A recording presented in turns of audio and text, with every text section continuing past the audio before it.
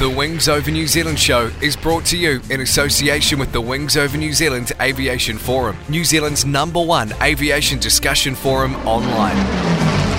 There you'll find discussion on all aspects of New Zealand aviation, from history to current affairs, and thousands of photos covering the Royal New Zealand Air Force, airlines, general aviation, warbird restorations, airshow news, sport aviation, home building, gliding, aviation media, and much, much more. You'll be in good company with other aviation enthusiasts, including pilots, engineers, warbird owners and restorers, historians and authors, modelers, aviation photographers, and many others. Sign up to the Wings Over New Zealand community now. It's free and easy. Just Google Wings Over New Zealand and you'll find the forum. Hi everybody, Andrew Gormley, CEO of Classic Flyers here. If you're interested in classic aviation and you want to get up close and personal to old aircraft and see some of New Zealand's aviation history, come across the Classic Flyers, Jean Batten Drive, Mount Maunganui, right on the edge of the airport. You can go for flights in old aeroplanes like Boeing Stearmans and Harvards. There's lots to see. Kids' parties happening here all the time. We have functions and function rooms, business meetings, and a great cafe with excellent coffee. If you'd like to be involved with Classic Flyers, we also have the volunteer groups who do all things from helping out with function work or just on the main hangar floor with visitors and guests or birthday parties, right through to engineers who get involved in restoring some of our wonderful old aircraft assets. Currently at the moment we've got a Grumman Avenger being restored and a de Havilland single-seat FB5 Vampire. These things are all part of New Zealand's aviation history. It's a great place and it's in a good location. Come and have a visit. Check out the website on www.classicflyersnz.com. Extended. Hi, this is Peter Johnson from aerospace radio station Extended, and we bring you some of Europe's best guests. He's been something of an unsung hero of the American space program, outside those who have made it their business to become aficionados of it. News. Some people will call you mad, some people will call you heroes, and everyone else is probably somewhere in that spectrum. It's an amazing project to pull together literally from scratch. And views. You've got to pick yourself up, dust yourself off, and learn from that experience. And that's not an easy thing to do, Peter, learning from your own failure. So why not give us a listen if you want to hear about warbirds, aviation, and the aerospace industry? Come over and give us a visit. aviation-extended.co.uk. And remember, there's no E at the beginning of Extended. Extended. The Wings Over New Zealand show would like to acknowledge the great support it's had from Fly DC3. You can fly back in time with Fly DC3 from Ardmore Airport, charter the DC3 Dakota, and fly into the past. It's an experience you'll never forget. Fly DC3. Go to www.flydc3.co.nz. Welcome to the Wings Over New Zealand show with Dave Homewood. Welcome to the Wings Over New Zealand show. I'm your host, Dave Homewood. In this episode, we continue with the recordings from Wigram, when we had the forum meet down there in September. The following speaker is Paul Harrison. We had the inevitable technical hitches that you always get at such live events. Here's Paul. If the sound had been going, you would have heard the sound of a magical art form called Morse code, because I'm basically a radio operator. Now, at the bottom of it is, in the 35 years of my Air Force career, communications with aircraft went from 25 words a minute Morse, and a Morse word is 5 characters, to 10 megabytes per second. So that shows you how fast the ability to transfer information between an aircraft and the ground, or the ground and an aircraft, has developed over that period of time. So there you are, a little bit of early years. born in Tauranga, educated at Tauranga, Rotorua, Greymouth, and then back to Tauranga. And in 1963, I did my school certificate and was waiting for the results. And my father said to me, "Right, lad, what are you going to do next year?" And I said, "I don't know." He said, "Well, you're into aeroplanes and things like that. Here's some forms." "What's that?" "That's the form to join the Air Force." "Oh, okay." So on the 23rd of September 1963, at the tender age of 16 years and 1 month, I received my approval to join the RNZAF on the 4th of January 1964 as 81657 Boy Entrant Telegraphist UT. A magnificent day. Something else happened on that day. Did anybody know what it was? It was the day John Kennedy was assassinated. Not at the centre. So there you are, off to Woodburn. That's me. A whole bunch of us, 132 of us joined Boy Entrance School on the 4th of January and 119 graduated at the end of the year. It's a full 1 year course. So apart from the military schools and all of the things that we did there, as the telegraphists we also started our trade training halfway through that year. So we started to learn Allied communications, publications, procedures, because all communications within the defence environment used within the Commonwealth and Allied nations a common procedure for all types of communication. So we had to learn the ACPs backwards, the ACP for 124 for Morse, 125 for radio telephone, ACP 131, Q and Z codes, ACP 127 tape relay. So all Allied procedures so that communicators from any armed force of the Commonwealth and Allied nations could talk to each other. After the course at Boys School, I came down to 2 TDS here and we did our telegraphist course. Now, I was the last Boy Entrance course, course 21, and I was the last telegraphist course, course 40. That was an 11-month and 5-day long course, the longest course currently then run by 2 TDS.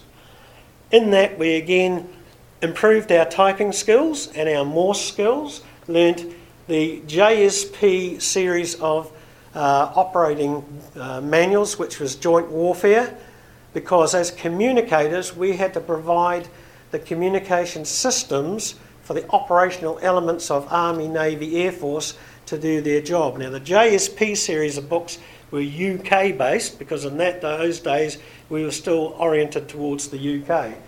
Now while this is important in my future career, is that because we had to understand the operational side of the Air Force to provide the communications to it, meant that as communicators we had a greater insight into the whole raison d'etre of the RNZAF from woe to go. So that allowed us also to go flying quite often because we were familiar with the aircraft operations and the need for how the aircraft operated. We were quite often invited to go flying, especially here at Wigram where we were training navigators and signallers. With the Devon aircraft, when the Devons were away on a SIG-X or a NAV-X, as soon as they left VHF range, the only communication they had with anybody was by HF, Morse, and we were then responsible for them for the total distance of their flight until they came back within VHF range. So we had certain procedures where they would establish communications with us before they left. When they got off the ground, they would ask us to take responsibility for them. And as an 18-year-old by then, I was taking responsibility for the sole communications link with that aircraft for the next 4 to 5 hours, wherever it may be, out over the ocean or over the mountains.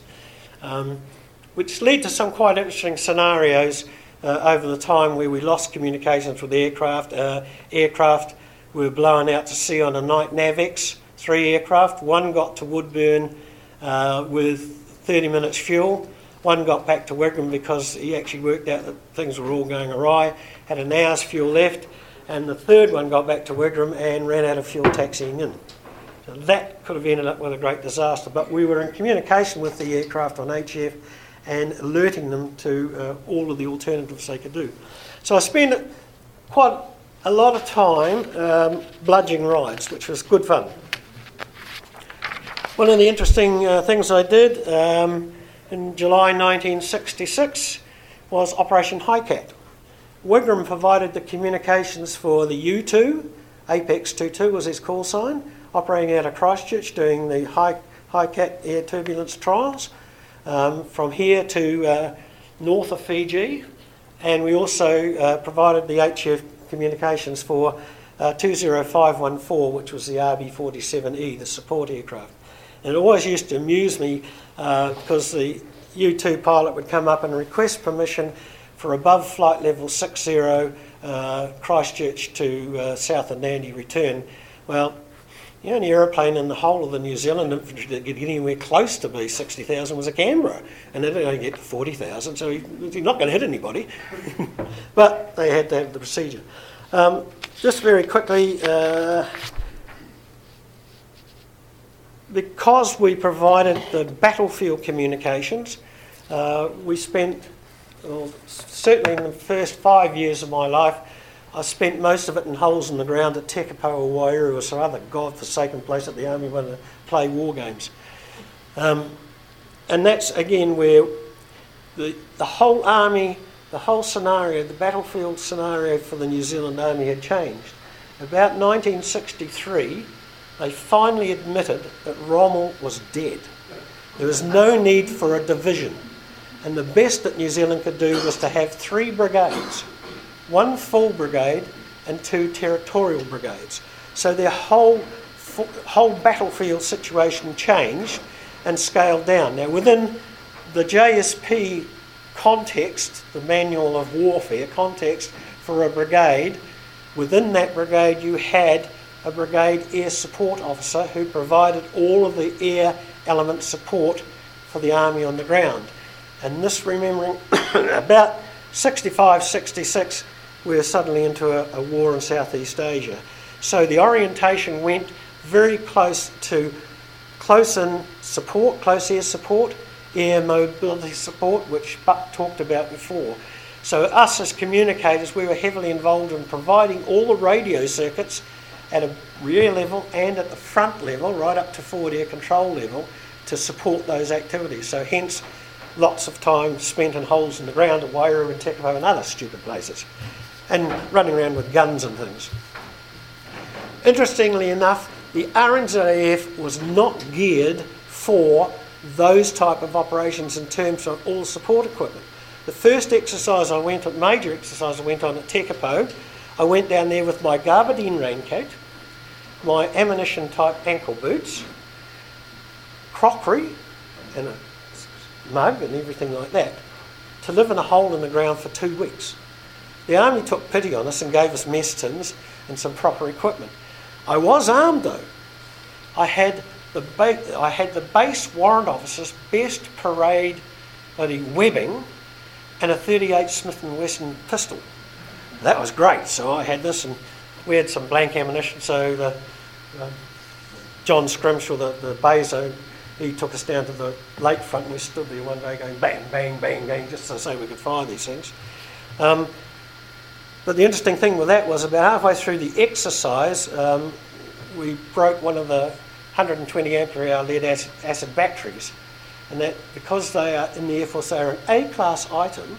A broken battery had to be returned to go back to supply to be officially written off. Whereas the army, if they broke a battery, they just tossed it into a ditch and just grabbed another one. So I carried this battery up a very steep hill, up to the road head, and it was taken away. And that was fine, until about 3 days later, when all these holes started appearing, especially around the base warrant officer's webbing. So when I got back to Wigram, I went in and the flight sergeant said to me, "How did it go, lad?" I said, "Oh, it's had a great flight, we had a great time, but I got a small problem."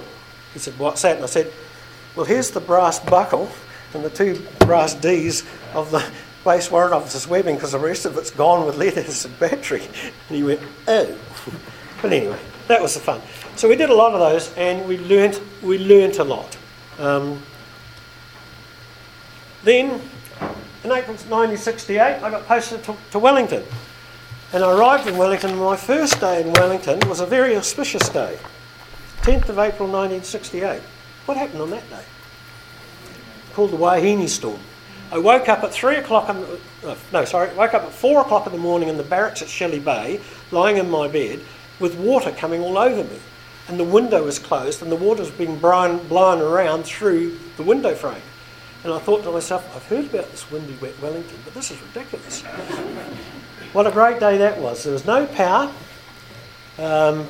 We got into one of the big buses that went into Wellington. As we drove around the bottom of the airport, a Mini went rolling past us.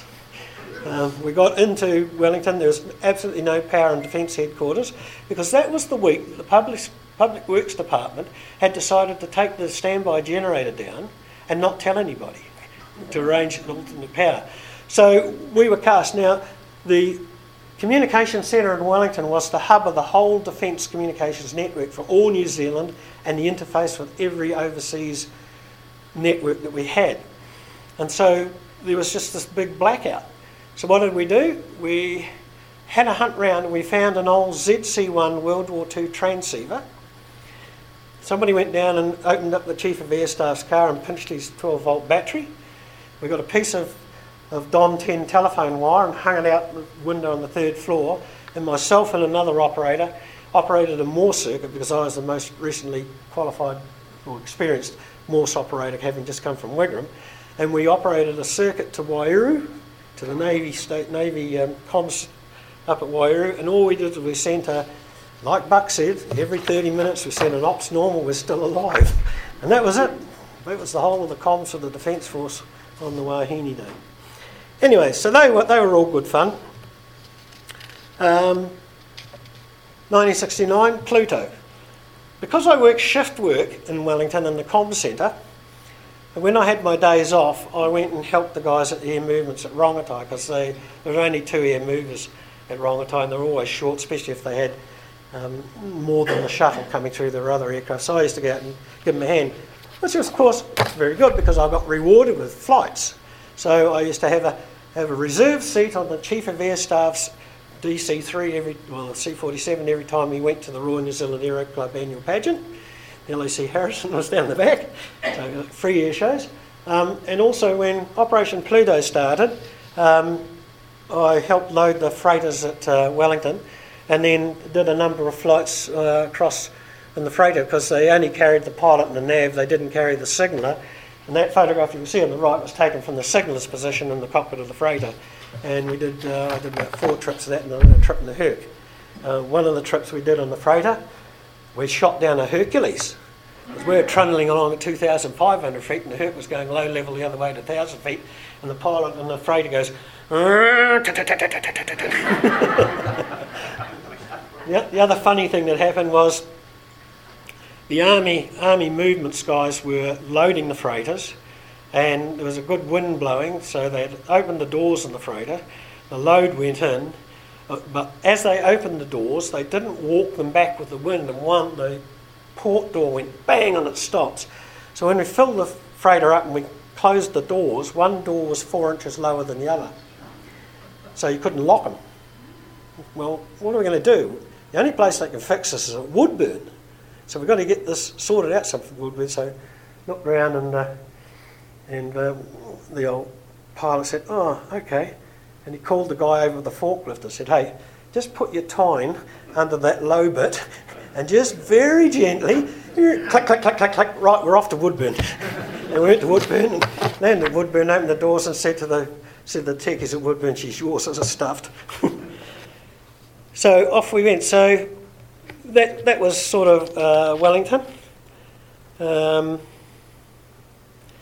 we used to have great fun in Wellington. Shelley Bay was a great place. Anyway, in September 1970, every 3 years in those days, the Air Force posted you, regardless. So every 3 years you moved. And you didn't have a choice where you moved, they just moved you. So my 3 years up in September at 70, I was posted to Whanuapai. And worked in the communication centre up in Whanuapai. Now, one of the advantages that we had as communicators is that we held very high secretive clearances. So we were allowed to go flying on the P3s. None of the other groundies were allowed to go flying on the P3s unless they had those clearances. So there's very few. And most of the times, if they did go flying, it was only purely on a test flight, so they weren't actually doing operational type things. But we were allowed to go because of our security clearances. We actually used to fly occasionally, and we would act as a second radio operator. So we'd sit in the radio bay and we'd send teletype messages, or we'd use the Morse key and things like that. So that was a great deal of fun. So I did a number of flights. One of the most memorable flights is on the P3. The mad boom at the back had to be calibrated against a set manoeuvres in the air about every 3 months. So you used to go out, and it took 3 hours to do this. So you'd fly out over normally off the Kuiper range out to sea, and the aircraft went like that, at the same time rolling like that. So when you went up the top of the parabola, guess what? Weightlessness.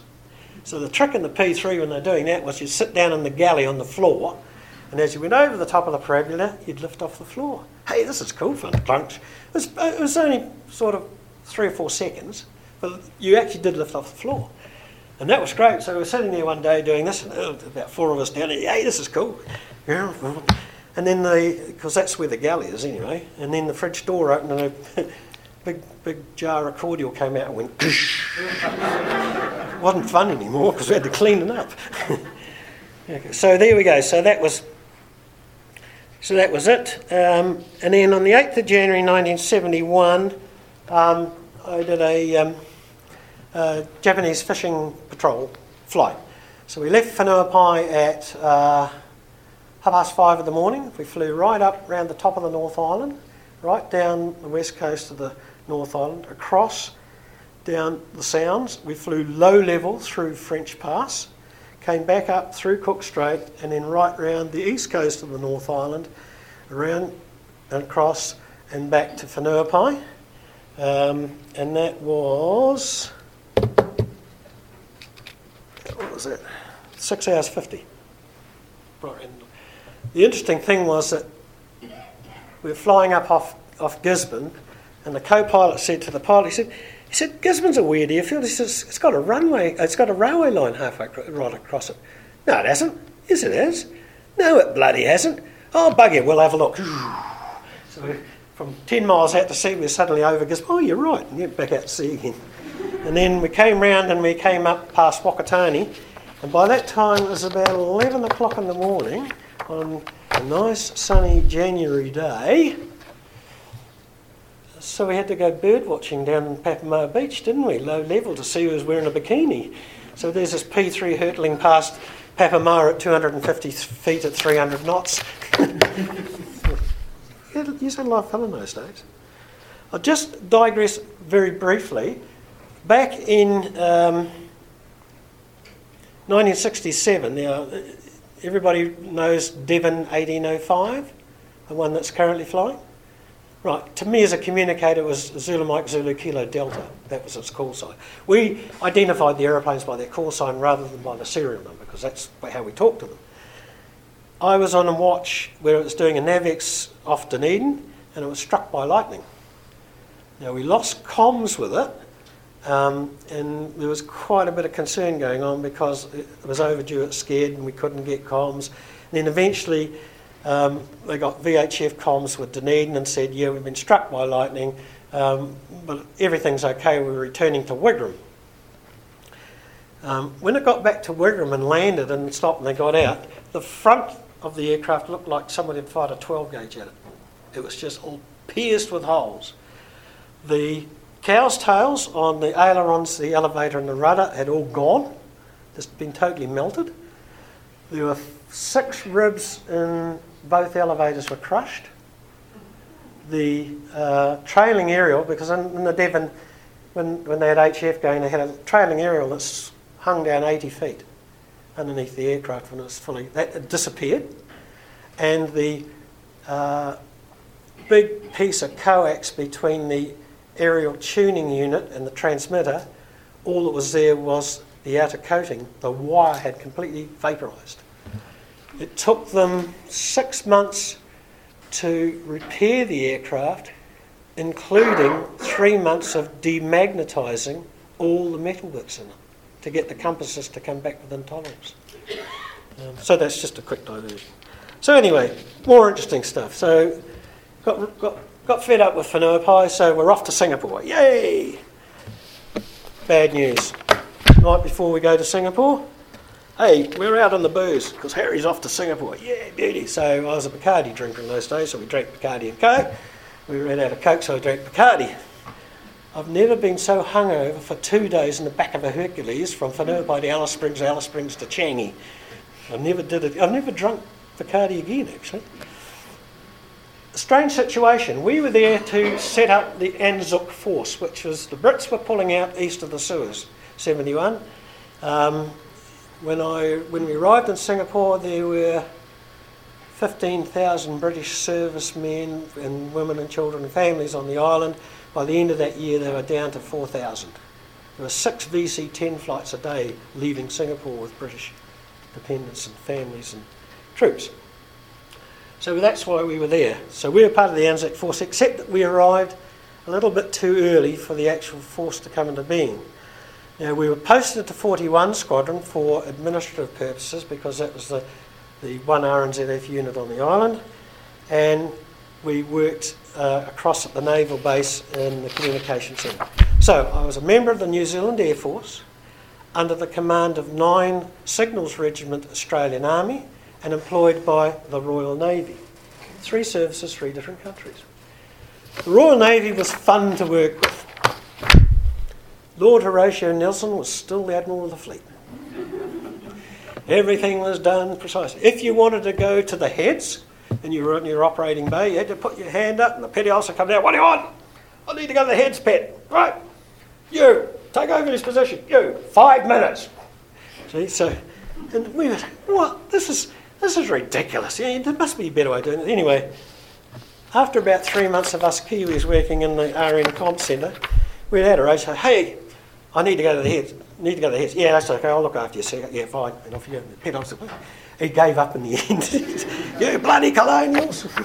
Anyway, the big thing for me in Singapore was it was an aviation nutter's paradise.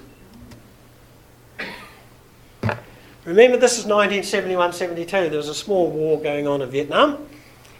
So we used to get things like this coming down to be served, because at Seletar there was a huge maintenance base. There was Lockheed, Singapore, Seletar, and there's a General. So used to get things like this coming down from Cambodia. In fact, one day I went out there and there were a whole line of these small aircraft at Seletar, and there was a Pilatus Porter at this end. I noticed his registration, as you always do, you nutters, you take photos and take photos. There was about 15 aircraft. I got to number 14, looked up, Pilatus Porter, same registration as the one back there. I wonder who operated that. Anybody got any ideas? Yep, yeah, right. Right, so we used to get other things too, like come down. That's one of the nondescript aeroplanes that used to come down. Yeah. When the Brits left, they left a whole stack of Javelins, Belvederes, single Pioneers, 2 beautiful TT-10 Meteors, the last flying ones in the world, and they all became instructional airframes for the newly formed Singapore Air Force. The old A-26. There are a number of those.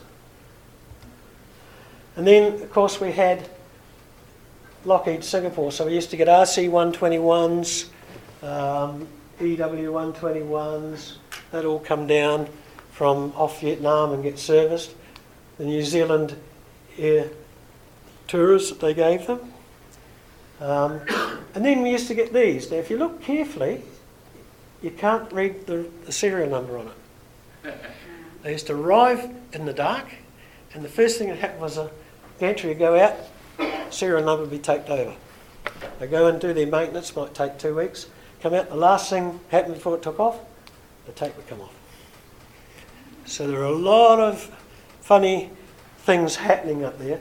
The other interesting thing, of course, was that Singapore government was very vocal about this nasty war in Southeast Asia. But hey, keep bringing your aeroplanes because it's making us lots of money. So it was a bit two-faced. Another job that I had as a sideline job up there, because of my aviation interests, and many of you people know the late Cliff Jenks, right? Cliff and I had worked together in a couple of places, and we were both members of the Aviation Historical Society, and he knew my photographic interest, and he also knew my knowledge of aircraft, and he was working for ANZAC Air Intelligence. And so on my days off, because again we're working shift work, he used to give me little jobs like go out to Paya and photograph all of the Aeroflot aircraft coming in, because we're interested in all the extra antennas on them. These are commercial aircraft, but they had all these strange little bumps and lumps and extra aerials on. They may have been commercial aircraft on the outside, but they're also intelligence ELINT aircraft. And I'll tell you a quick funny story about these guys used to come up on the military HF flight follow frequency coming into Singapore, and they would call up Singapore Flight Watch, this is Aeroflot 6655, can you give me the current weather Singapore? Aeroflot 555, the Singapore Flight Watch, transfer to sub-frequency 8845 please. Yeah. Singapore Flight Watch, this is fuck off. Oh, their English was actually not too bad. You never heard from them again. Right, that aircraft there currently resides at Classic Flyers, 517. One of the jobs I had was that the Singaporean Air Force was going through a phase where they were writing off a number of hunters very rapidly, and they were mostly through landing accidents or takeoff accidents, and so they put these things on the back of a low loader in the middle of the night and race them off to Changi to be fixed. So trying to find out, because we all like our friends, but we needed to know what they're up to, what 140 and 141 Squadron's current strength of hunters were. One of the jobs I did from time to time was I flew in whirlwinds of 103 Squadron RAF, which is at Tanga, just for these guys, and we used to fly out, but we'd go out behind the hangars looking down the flight line. Now, the Singaporeans had been trained religiously by the Israelis and the RAF, and so they dutifully every morning pulled out all of their hunters that were serviceable and parked them 1, 2, 3, but they all had numbered slots. So all you had to do was go along and count the gaps, and you knew how many weren't available. Fairly done. Oh, look, there's a Kiwi Vulcan. You Kiwi Roundel? Well, it just happened that the couple of P3s were up there on a deployment, and that Vulcan was on its way back to the UK. So I had great fun taking that photograph and taking it into my RAF mate, who was a real airplane. So, but you didn't know we had Vulcans, mate. How long you had those? Yeah. 103 Squadron flew Whirlwinds when we first got up there, and again, because I worked doing flight follow work and things like that, we always had a very good chance of going for rides in them. So I did a number of trips in the Whirlwind, a very frightening aeroplane to be in. Only the British could build an aeroplane where the exhaust feeds directly into the cabin door. Yep. But great fun, because we used to sit with monkey harnesses on and our feet outside the door, and we used to fly over the palm plantations and things at low level. And then the other good thing was that you used to go up southeast Johor, down around in the training area, and fly low level down the beaches, because there were lots of Japanese glass fishing buoys washed up on the beach, and the odd turtle, which you used to pick up and take back for the squadron funds, or eating, depending on whether it was a turtle or a buoy. Nimrods came out on tropical trials, the MR1s, and I did a couple of trips on an MR1. One was a VHF trial and TAC entry, which is about 3-hour flight doing things, and then the other one was a patrol up the Malacca Straits. The first one was interesting because typical British, the Vulcan, the Nimrod didn't have any air conditioning in it. So when you started up at Singapore in 30 degrees, 110% humidity, and you taxied out and took off, as you taxied out, down to the tack rail where all the sensor equipment was, they rolled out plastic sheets over all of the equipment. Because as you climbed out, it rained inside the aeroplane with all condensation. And I used to fly, I'd fly high level, cool down, low level, get hot, high level, cool down, low level. And that's how they did it, because they had no aircon. The MR2 came out with the aircon in it, fortunately. The second trip was a full-length survey of all shipping in the Malacca Straits, one of the busiest shipping routes in the world. And they had the search water radar system. It was amazing because we flew the full length of the Straits and we picked up 65 shipping targets. And when we got to Penang, we turned round and the tactical navigator had selected which targets he was interested in, and the search radar then autopilot flew the aircraft to each of those targets, having worked out where it would now be, having worked out its speed and track in the meantime. A brilliant piece of kit. And I finished off flights in Singapore with the Wessex on 103, because the Wessex replaced the Whirlwind, and that was a troop lift. We carried a company of troops, there was only 90 of them, but we carried them from one landing zone to another, which was a 20-minute flight time. If they had tried to walk through the jungle, it would have taken them 3 days to do that distance. So that just proved the value of the helicopter. Okay, then I went to Whanaupai and again had lots of opportunities to do lots of flights up there. Anybody remember a guy by the name of Bud Mills? Okay, Bud Mills was an Air Force pilot who was also a very keen aviation historian, and he probably had one of the best Harvard photo collections I've ever seen. Anyway, he was the ops officer at 3 Squadron, so when I was working at Hobby and I was a corporal in charge of the comp centre, I used to say to my young baggy, right lad, you carry on.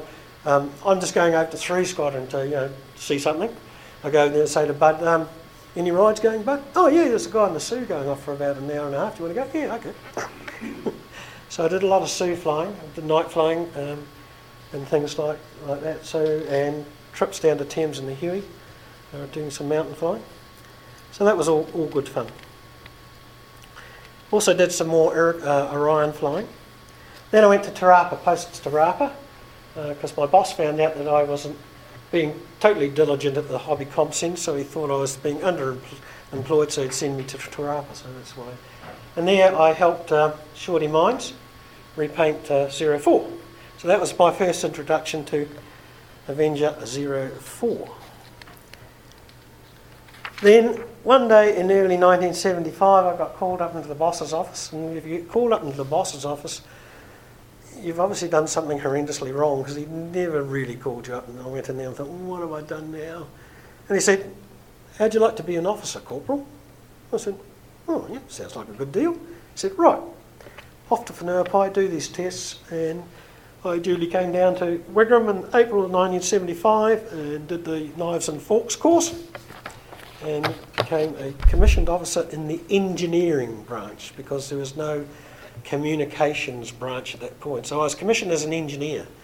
I also sat the engineers' exams and got higher marks than my mate who was an engineer, who really hacked him off. But anyway, that's life. So then I went to Wellington in 1975-76 to learn how to write staff papers and things like that, because that's what you've got to do when you're in Wellington.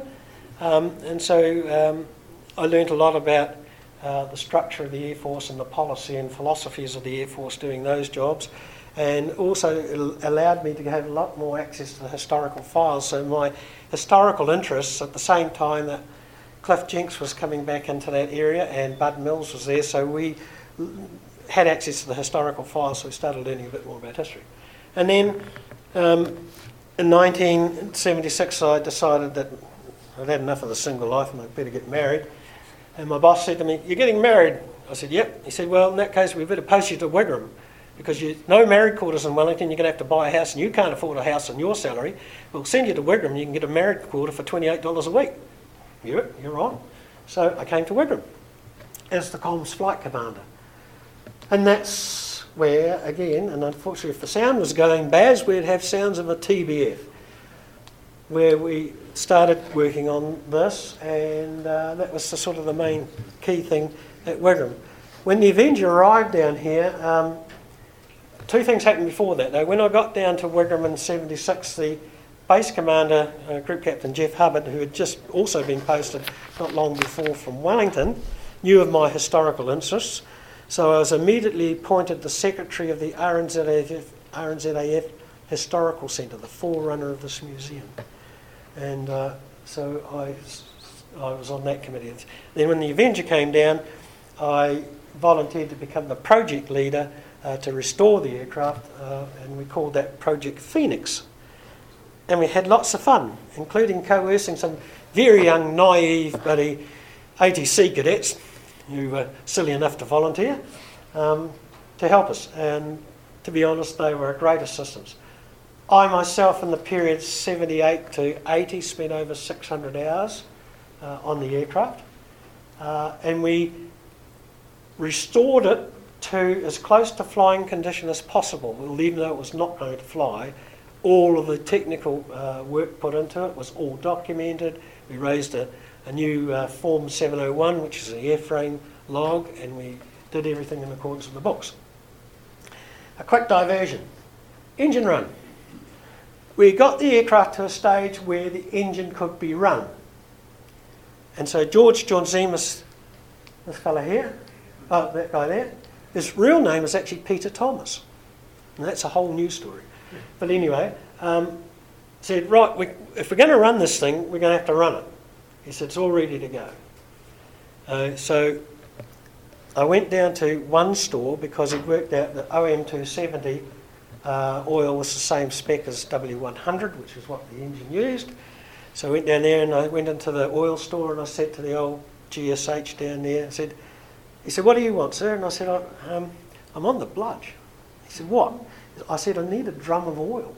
You want a what? 200, yeah. I said, I need a drum of OM 270. What for? I said, the Avenger. He said, oh, the Avenger. Hang on a minute. He walks over and gets the old drum spanner out, opens a brand new drum, pulls the bung out and goes, oh, look at that, bloody contaminated. Can't put that in an air trainer. I'll deliver it to you in 5 minutes. It turned out he had been a winch operator on the Avenger. So he had a good... So anyway, so we got this. It was in August, miserable wet day. The battery cart we're using was a 400 amp battery cart, which is the only battery cart at Wigram that could start an Andover. And there was an Andover coming in later, so we got down there. George hot oil primed it. We pulled it out. And we started turning this thing over, and it coughed and spluttered and coughed and spluttered and spluttered and coughed and flicked around a bit. And then the base engineering officer came down and he looked at me and he said, bloody Harrison, he said, I heard you were trying this today. I said, yeah, we just about got it to go. He said, you've got one more shot at it and then you're going to have to stop because we need the battery cart for the Andover. Well, of course, naturally the next time it fired up. We ran it for 20 minutes. We had a 40-gallon oil tank on it. It chewed up 37 gallons of oil as all the oil seals took up. Everything that dried out started to take up. So after that we had to run it once a week, didn't we, Baz? Yep. And we got it to the stage where you could taxi it round quite safely. The fuel in it, we only used the centre tank, we didn't use the wing tanks, we only used the centre tank. The centre tank had a crease in the top of the rubber bag, so you could only ever put 80 gallons in it, otherwise a bit spilled at the top. So that was good, so we did a lot of work on that, and by the time I left in March 80, it was in really good shape, and there we go. So in April 1980, my boss rang me up and said, hey, you're coming to Wellington. I said, oh, yes, I'm just starting to enjoy Wigram. I've got this bloody aeroplane I'm rebuilding. What do you want to ruin the day for? He said, look, you're going to come to Wellington. That's the next thing on the list. But as compensation, we're going to send you to America for 14 weeks on a course.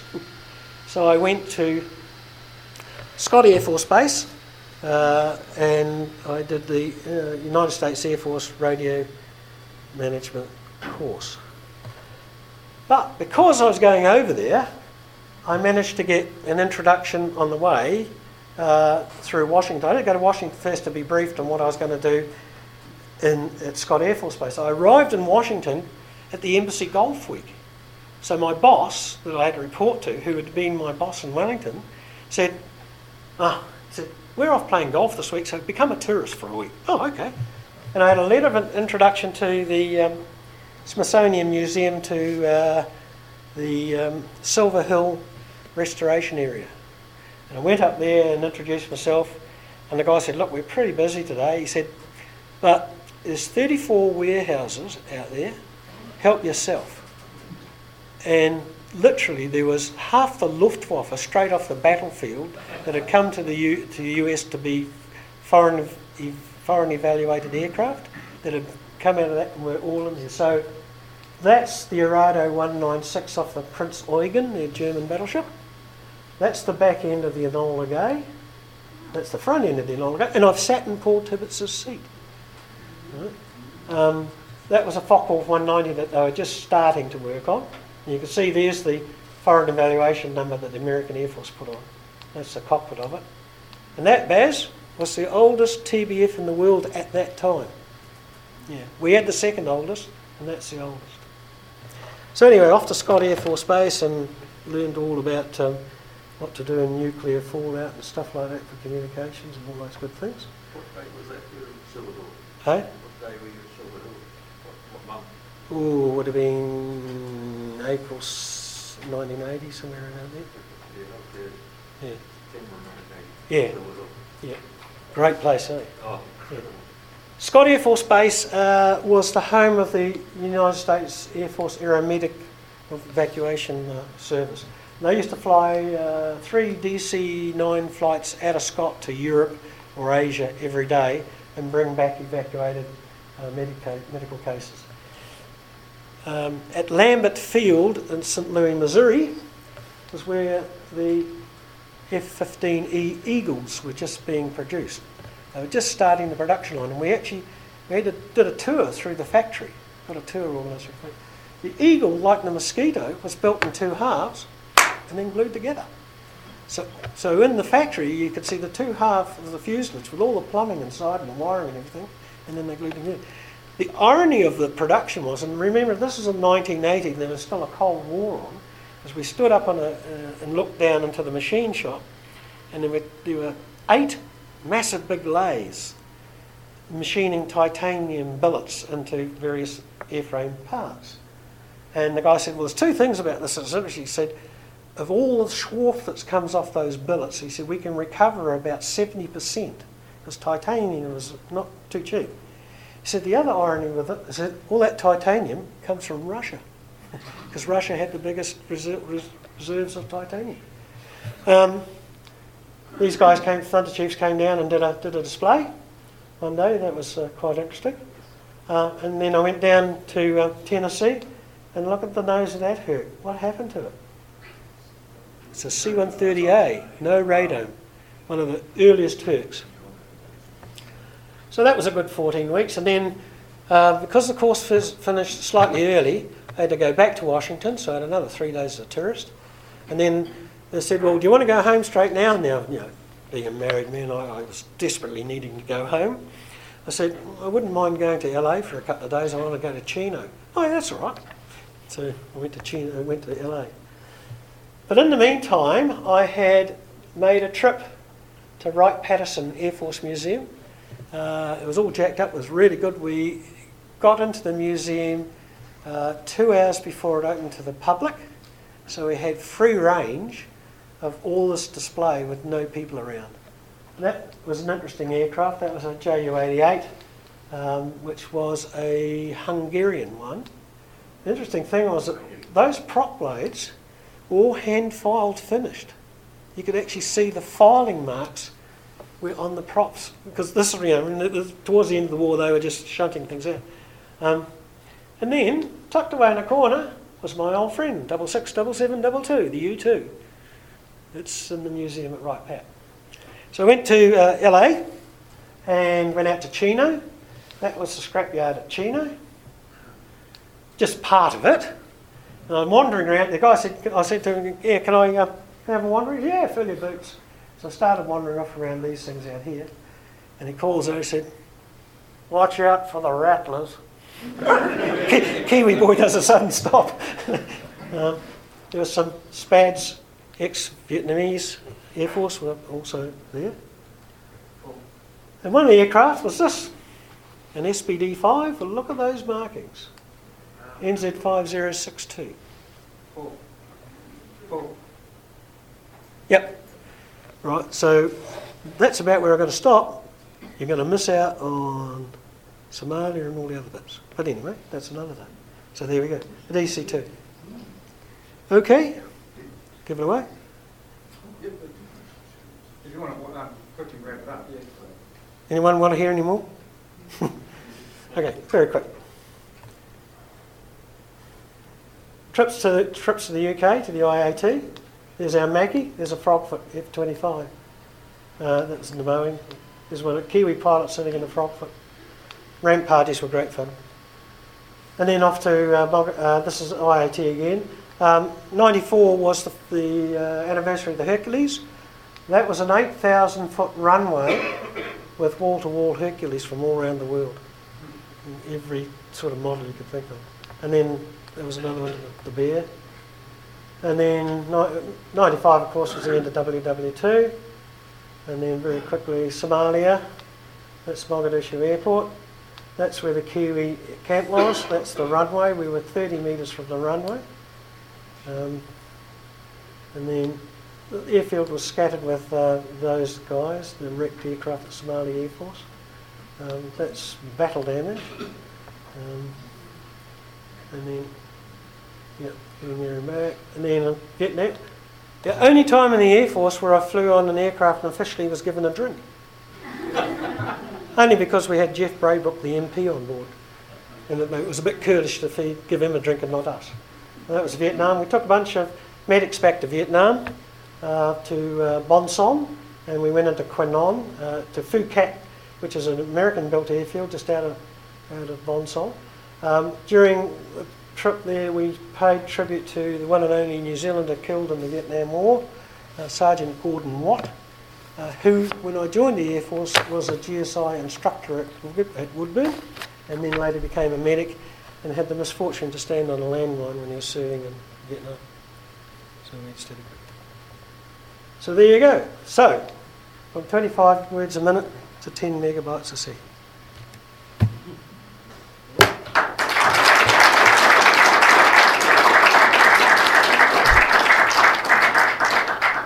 That was the Wings Over New Zealand show with Dave Homewood.